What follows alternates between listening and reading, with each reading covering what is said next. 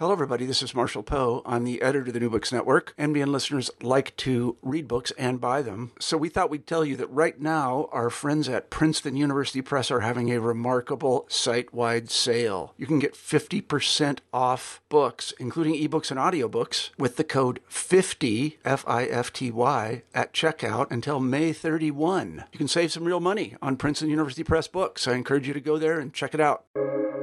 Welcome to the New Books Network. Welcome to New Books Network. This is Carmen Gomez Galisteo, and today I have the pleasure to have with me Anna Schwartz, who is the author of Unmoored, The Search for Sincerity in Colonial America, which has been published by the University of North Carolina Press. So thank you very much, Anna, for joining us today, and welcome. Oh, thank you. I'm I'm excited and blushing, but you can't tell because we're we're recording.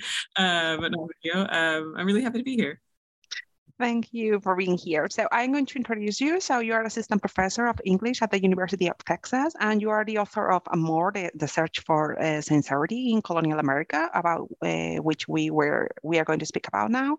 And you are also the author of several peer-reviewed essays that have appeared in early American literature, new literary history, and most recently in American literature, for which Anna is the 2022 winner of the Norman Foster Prize for Best Essay of the Year. And now Anna is currently working on her second monograph, Ordinary Unhappiness, A Social History of the Soul. So tell me, this book is titled Unmoored. So why the title of the book? I am going to confess that I didn't choose the title of the book. The Omohundra Institute, the folks, the Institute for Early American Studies, they have a partnership with UNC Press. Most of us know this. And they have a really great sort of editorial and marketing team. And when I first met with the editors of the series, we were talking about the project, and I just frankly admitted coming up with titles is really hard. And if the marketing and editing team has any better ideas, absolutely, I'm totally game for this. And the only, it's hard for me to remember what the original title I pitched to them was. I had the title that I liked better than the title that I proposed, and better, I think, than the title they eventually gave me was Pure in Heart, something like The Search for Sincerity, blah, blah, blah, blah. What I like about Pure in Heart and also Unmoored is that they use each of them in a different way uses a sort of vernacular or a colloquial phrase to describe an experience of the past that I think is pretty, I don't say relatable, but accessible to everyday experience that I was hoping to achieve with this book. With Unmoored, I think what the editorial and marketing team was going for was something that appears in my first chapter. And I think the word unmoorings appears in, I think, the subtitle of that chapter. The idea that one of the reasons that Sincerity one of the reasons that sincerity becomes powerful as an ideal for people is in contexts where individuals feel, I'm going to use this word colloquially, a little bit more alienated from their comfort zone, a little bit more alienated from a connection with themselves. And so and the fantasy of telling a true story about the self becomes even more dear in those moments when one feels let's say unmoored or separated from a stable dock. I liked Pure in Heart just because sometimes when I'm struggling, when I feel like I have a challenge in front of me, I tell myself, but you're pure in heart, Anna, you can do it. And then I think, why is the fantasy of being pure in heart so powerful? And I think a lot of people, especially in the 21st century where we're sort of beset by large systematic and almost unsolvable social and political problems, it becomes really tantalizing to imagine that the self that we carry around with us can somehow remain immune to those systematic and sometimes really horrible challenges, but I I worry about that. I worry about believing that that fantasy is real. So that was one reason I wanted to call it Pure in Heart. But I like Unmoored better. It's shorter, fewer syllables, etc. Yeah, I can relate to that. That has happened to me that my titles were changed. And once the publisher told me, no, your working title is horrible. We are going to modify it. And I said, okay, I am fine with it. I don't have any interest. And then the surprise was that the final title was my title. So it was like, okay. So and your publicity department didn't come up with anything better. So Yeah, no, totally. And like I'm gonna say this last bit and then we can move on. Like I remember in grad school just commiserating with a friend about what it feels like when you're done writing a chapter, or at that point, maybe seminar papers, chapters, essays, and just feeling like, okay, you did the work of writing the thing, but there's still one more hurdle to jump, which is you have to have like an informative and witty title. And we're like, no, like who has the energy? And yet as soon as you're done, you have to start a new project and like, it's tireless. yeah, Anyway, yeah. sorry. So this is the title, but well, we are happy with it. Thank you. So on the first page, you wrote this sentence, which I absolutely love because it was really engaging. You write, sincerity is the protagonist of this book. History is antagonist.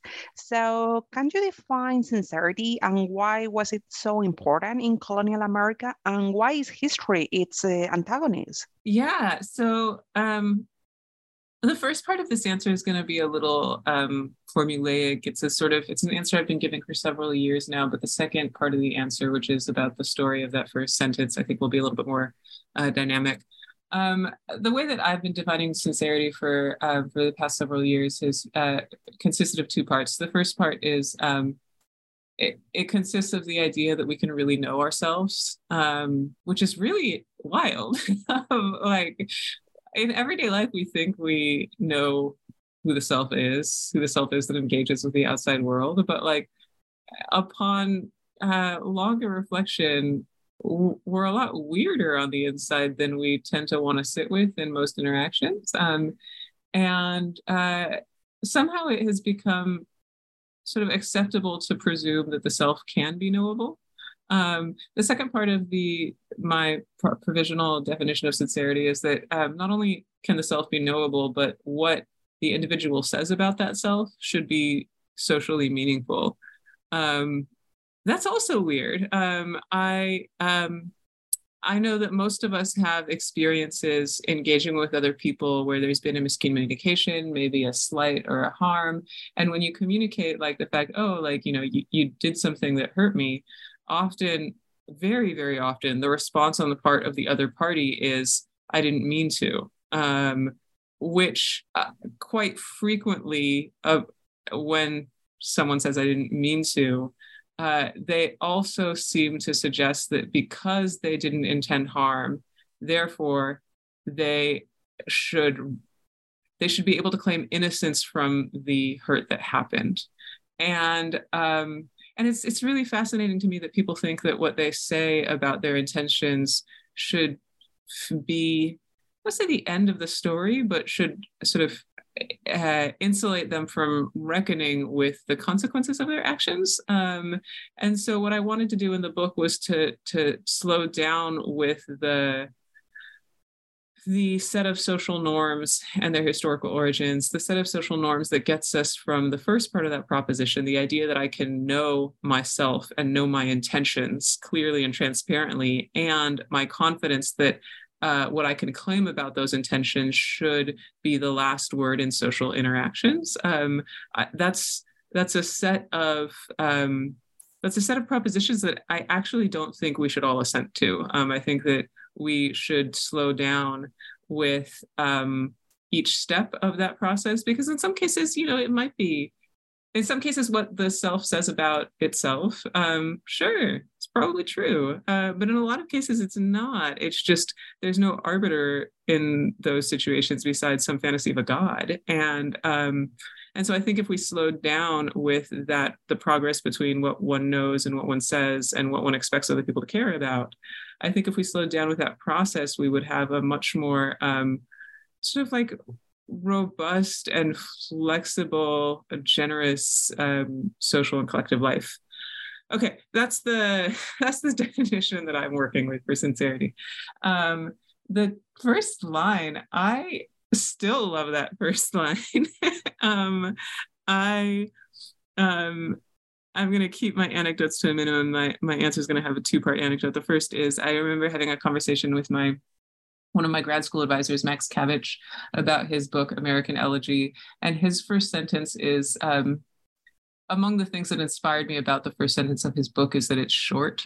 I think it's something like elegies are poems about being left behind. And I adored the way that first sentence shifted our attention from what we think elegy is about, which is the deceased person, shifted the attention from what we think the elegy is about to another party in that interaction, the people who are bereaved, and then also shifts the attention to the relationship between the bereaved and the deceased. I really adored the way that first sentence, in a really economic way, got us to reorganize our brain and what we were looking at. I went through, as we all do, several, like, oh my God, felt like countless drafts of the introduction, and especially countless attempts in that first paragraph and the first sentence, because I felt like I had a really high bar that I wanted to live up to. I think what I wanted to get at by proposing a relationship between a concept, sincerity, and a discipline, let's say, history, is that the two might have a relationship that is different from the relationship between an object and a discipline. So, like, yes, I tell people I wrote a book that is a history of sincerity. Fine. Like, I'm using more or less historiographic methods to think about a concept, sincerity. But more than that, I wanted people to think about the way that engaging with a topic historically can change our relationship to the topic, and to see perhaps that our commitment to understanding ourselves is sincere, our commitment to the idea that we can know ourselves and say true things about ourselves, that our commitment to that might be an attempt to try not to be bound by history, and that in everyday colloquial speech, conversation, engagement with others, in everyday attempts to know ourselves as sincere, we are sort of continually trying to escape historical circumscription and entanglement in these like large impersonal and like sometimes really awful forces. That was what I was hoping to get at in, like, I don't know, like maybe less than 10 words. I'm really gratified that people have told me they really like that opening sentence. I'm not going to test them, be like, hey, so like, here's the exam. What did you get from it? That would be a little aggressive and weird. But short of testing people on their comprehension of that statement, I think that's the answer to the test that I will never give. Well, you're going to start by asking, are you sincere? I know, right? which would be a simplified version. Yeah, no, you're right. That's a wonderful challenge, if not question. Yeah. Even though sincerity was so big in colonial America, there were people who refused to be sincere. For instance, you tell the case of Anne Eaton, who fought attempts to make her become sincere, even though she went against society. So can you tell us a little bit more about her fascinating story and her fight against sincerity? Yeah, totally. That story is, it's not even like it is not a story in the way that like, like an autobiography or a novel might tell a story. It's like an incident or a series of incidents that those of us who are historians recognize the challenge to piece back together into a story.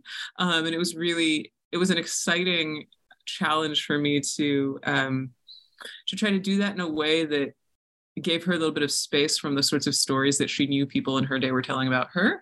Before I recap this story about Anne Eaton, I'm going to say something about it that I feel is really important that I couldn't really get at in writing a monograph, which is but that I did get at in a lot of back and forth between me and the copy editor, for what it's worth.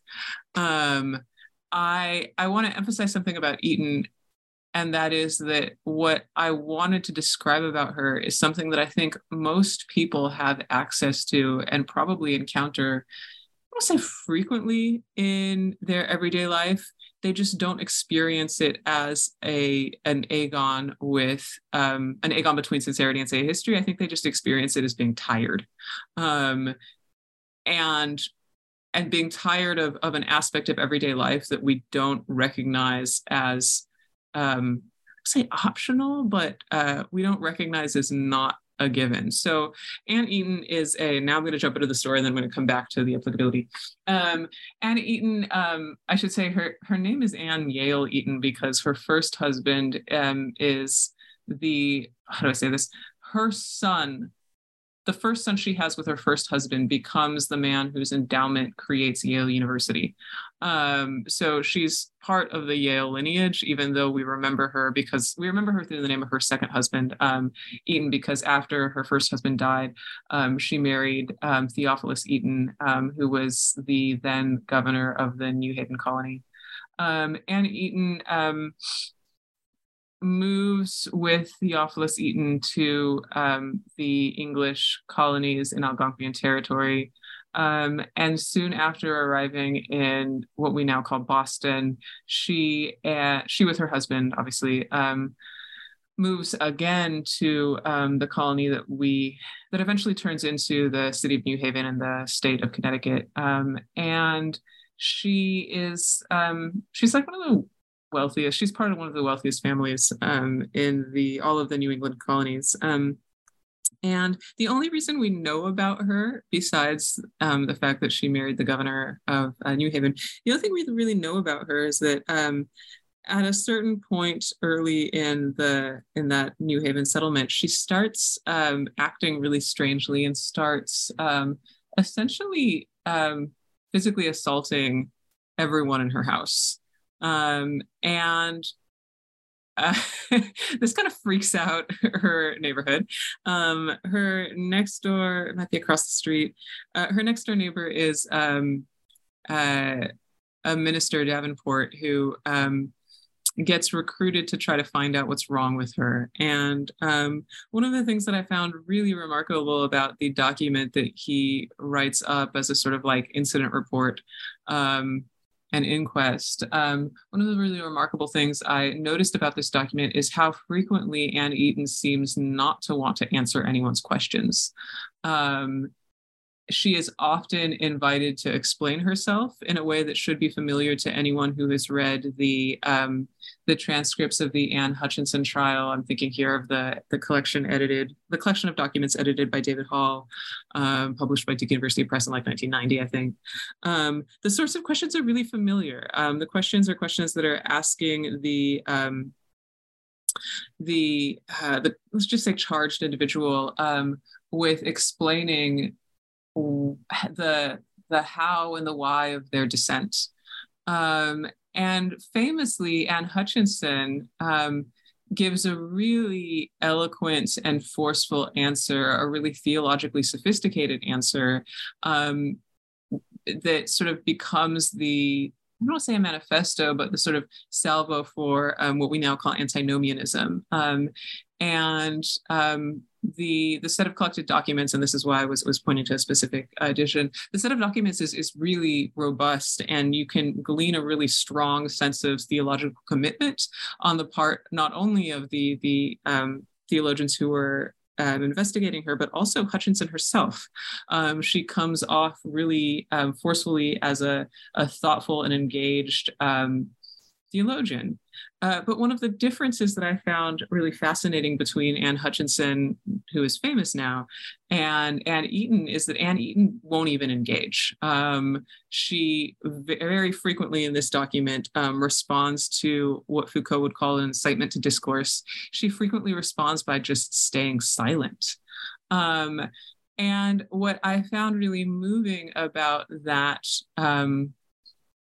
pattern was was feeling something familiar about the many times that I personally have had to explain myself.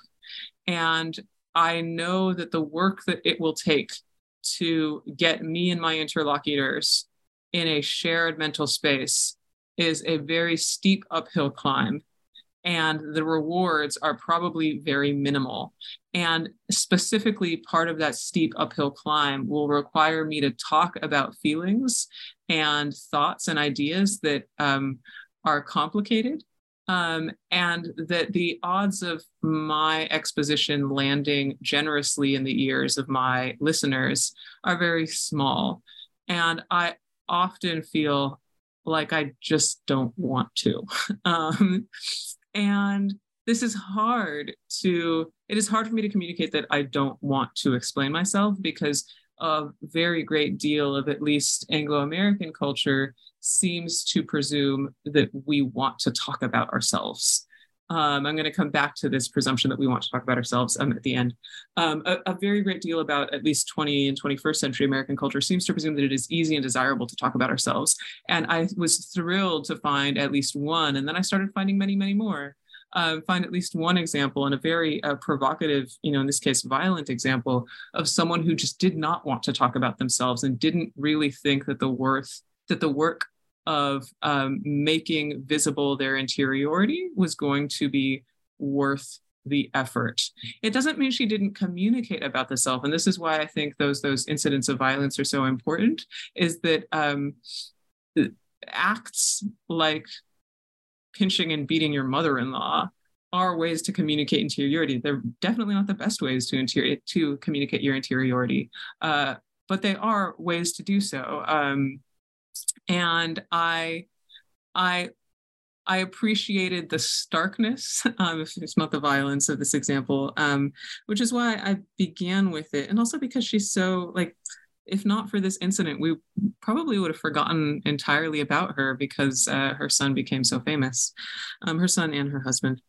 And sort of moving outward from there, I appreciated the opportunity through Anne Eaton to reflect on what seemed to be a very early moment in the history of Anglo-American culture's expectation that we want to talk about ourselves.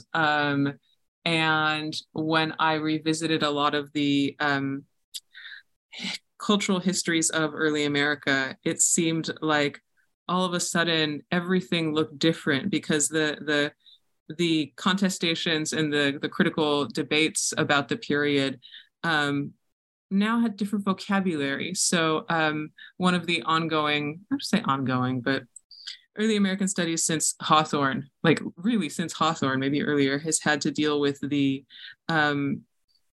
charge that Americans, early Anglo-colonials, were repressed. And we have Hawthorne's The Scarlet Letter is a really comfortable example of what we think repression looks like. And what since then, there seems to be a desire to know that the Puritans were not repressed. They were not repressed. They really liked to talk about themselves. Look at all these opportunities they had to talk about themselves. They had genres like the conversion narrative to tell stories about the self, which to many scholars means that they could not have been repressed.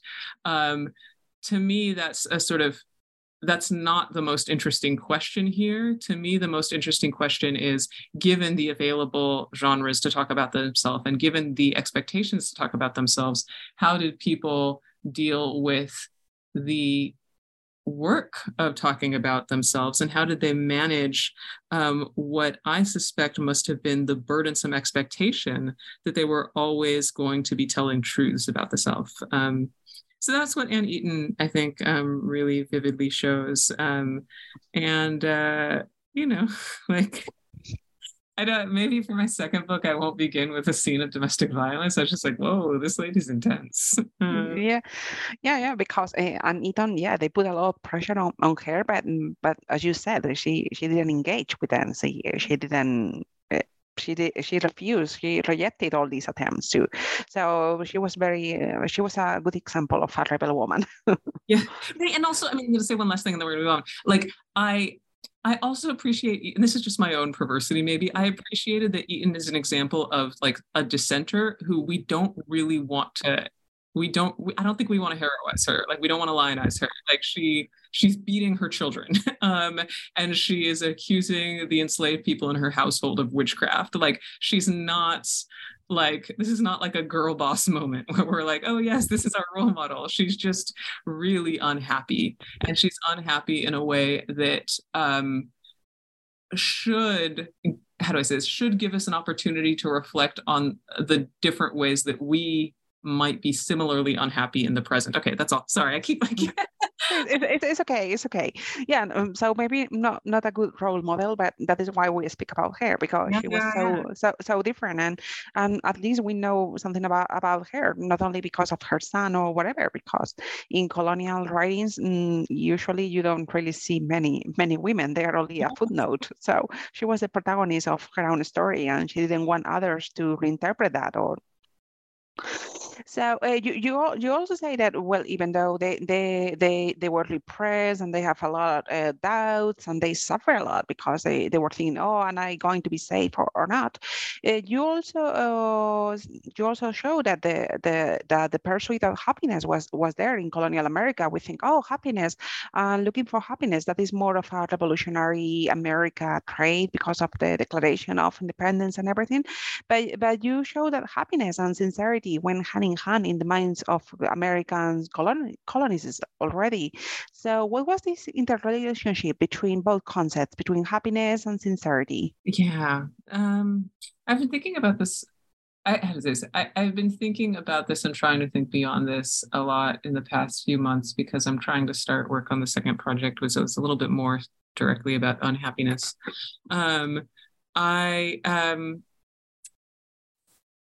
I think a short way, I'm going to try to say this short, and then I'm probably going to want to have a whole bunch of modifications. But let's try this short. I think that one of the reasons that people cling to sincerity in the colonial context, and perhaps also in the present, one of the reasons that individuals in the colonial context clinged so dearly to the hope of sincerity was because their contexts were less happy and more potentially miserable than they really wanted to grapple with. And one of the link between the two, I think, is a realization, often inchoate and usually on the level of intuition, that one's conditions, the conditions that you live in, are scarier and bigger and more risky than you can really control. And I don't know, like, I'm a risk averse person. Maybe I assume everyone else in the world is equally risk averse. I know that some people are very bold and they thrive in those situations. And indeed, there are many cases of people on the colonial frontier who thrive in those situations. But in general, my suspicion as I read these texts and read more about the historical context was that people were just like unhappy a lot of the time. And sometimes when you're unhappy and you're like chronically struggling, your norms shift and you accustom yourself to greater uncertainty, to greater prospect of misery, but the volatility of the external world, the unlikelihood of certain happy outcomes, intensifies, I think, the gratifications that are to be had in confidence that one can know the self. And then there's like a second order intensifying of those gratifications when you live in a small community where everyone else seems to be acting according to the same principle. So there's a lot of like positive reinforcement. And the challenge here, and then I think this, I hope will answer the question. The challenge here is, as a historian and a critic, the challenge is to, I don't want to say take people at their word, but take people at their word in a manner that, in a sophisticated manner that acknowledges that sometimes we believe things that are not true. and that sometimes the reasons we believe those things that are not true are importantly symptomatic. And when I say of, as I say of many people in this book, basically what you believe about the world is not true. It's not because I want to say that I'm smarter than them, but rather because I think it's important to identify the way that like situational unhappiness generates investments in stories that may or may not be true, but that are like the closest substitute to happiness. And that to me seems worth the risk of potentially seeming like I'm, reading in bad faith. I hope that makes sense. Yeah, it did. I follow there. And also you speak about the Native Americans because the presence of Native Americans in these lands that the colonists came to occupy was also a point of consideration.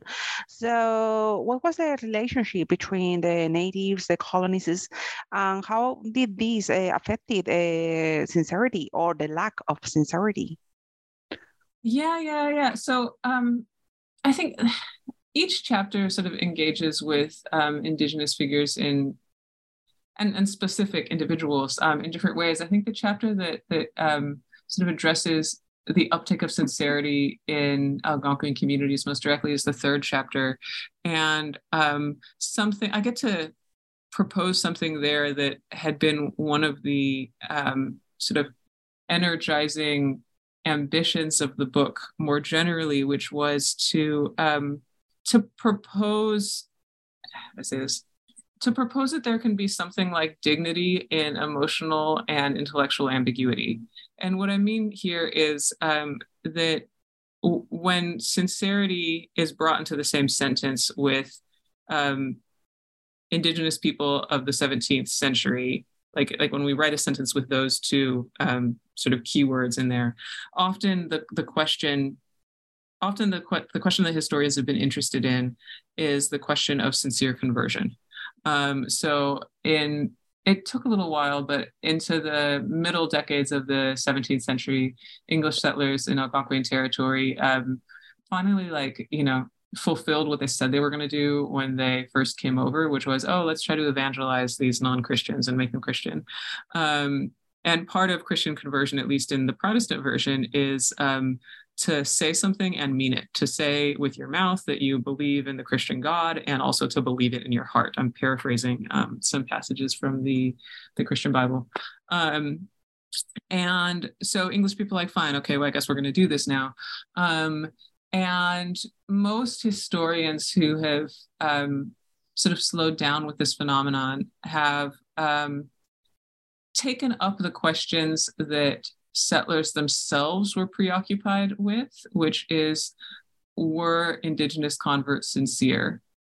And I get why they're asking. I get why historians have found that question compelling, and it's not always for the same reasons as Christian evangelists wanted to know.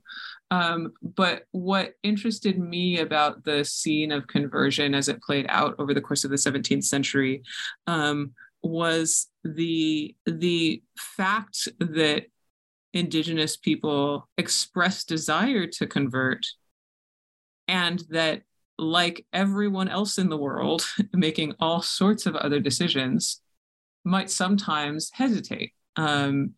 Like you can want something and also be uncertain about whether it's the best decision. And I wanted to sort of make explicit in that chapter and in the book more generally that we all deserve credit for being thoughtful people who sometimes can't make up our minds. And that the specific decisions that needed to be made in that context were extremely high stakes.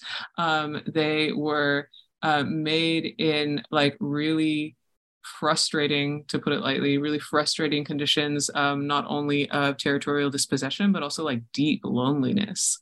And that a decision like conversion seemed like it would answer some parts of those dissatisfactions and not others. And that the question that historians have asked, were they sincere, presumes that anyone can be wholly on board with anything. When we all know that rarely to be the case in like mature adult life. We are always second guessing ourselves. We are always experiencing ambivalence. And it seemed really important at minimum for that chapter and the book more generally as it engaged with Indigenous participants in colonial life to bring to their lives the same sort of nuance that, for example, readers of the English and American novel have brought to their expectations for white characters. And you also devote a chapter, which I particularly enjoyed, about friendship. So what was the concept of friendship in colonial America like? How can we define friendship then? Oh my gosh, yes. I love that chapter stood out. I'll just say that chapter was the first chapter I wrote back when this thing was a dissertation. And I think that chapter probably means most to me personally. And the rest of the book, when I was revising the dissertation and making it a book, I think one of the ways that I explained the project to myself was building the infrastructure so that the last chapter would make sense the way I wanted it to make sense to readers. So friendship, I think one of the reasons to slow down with the concept of sincerity, there are many reasons, but one of the reasons to slow down with the concept of sincerity is that it can make us more sensitive friends to each other, like better people in friendship relationships, better people to each other, better people to ourselves, whatever. And one of the things that I hoped along the way to sort of aerate or give light to was how experiences of friendship are difficult. That yes, as most historians of friendship have observed, friendship often transcends. Friendship seems to be like one social relationship that most, I don't say reliably, but like most vividly succeeds at what sincerity tries to do, which is to leap over boundaries of to leap over historically determined categories like race, gender, class, etc. Like we imagine that friendship can be the basis for human relationships across those historically informed differences. Like I'm basically on board with the possibility that friendship can do that. But I don't, how do I say this? But I am especially wary of arguments that want to insist that without a full accounting of how much work those friendships are and the conditions in which that work seems to be worthwhile. And what I found in these colonial texts was that the individuals who wrote about friendship with the greatest intensity, like they weren't the only people who wrote about friendship, but the individuals who wrote about friendship with greatest intensity were also individuals who seemed like most abandoned by their social worlds. And this like, oh, wow, like this really like slowed me down because it suggested that the reason that any of us need friends has something to do with the failures of other relationships and institutions, again, shaped by history, that are supposed to support us. And like, I don't think, and like all of the people that I read about in that 5th chapter, I call them theorists of friendship, but it's not like I think that they were sitting there like coming up with like, you know, Emersonian theories of like the friend. Mostly I just think they spent a lot of time thinking and feeling dissatisfied and then thinking about their dissatisfactions with the expectations for the friendships that they did have and the expectations that the work they put into it would yield rewards. I think most of the individuals I write about in that chapter, I got the impression, and I would love to argue with someone about this if they want to go through the trouble of reading all those primary texts. One gets the impression in reading those texts that at the end of the day, the people who wrote most intensely about friendship kind of just wanted to be left alone. And that, like, man, that really made me sad because they can testify most brilliantly to the yields of friendship, and they also seem most defeated by the labor it required. And I think what I wanted there, personally, also maybe intellectually, what I wanted to get at there, if there's going to be like a moral to this story, is that in everyday life, the people who we call our friends, and also we as their friends, the work of friendship is actually sometimes like work, and that work requires, among other things, remaining sensitive to how the other party sometimes kind of just wants to be left alone, and the other party might, like, depending on how they feel on any given morning, they might not feel like the work they're putting into friendship is worthwhile. And that doesn't mean it's not worthwhile. It just means that those labors deserve recognition, I think, is what I wanted to get at. And now you say that after dealing with happiness here and friendship and other topics, now you are working on a book on happiness. Can you tell us a little bit about it without the spoilers, or not? Everything. I mean, spoilers, I don't know. I would love to write the sort of academic monograph where people were like, and I'm not going to say anything more to not ruin the surprise, right? Like the way that we talk about like horror movies or whatever.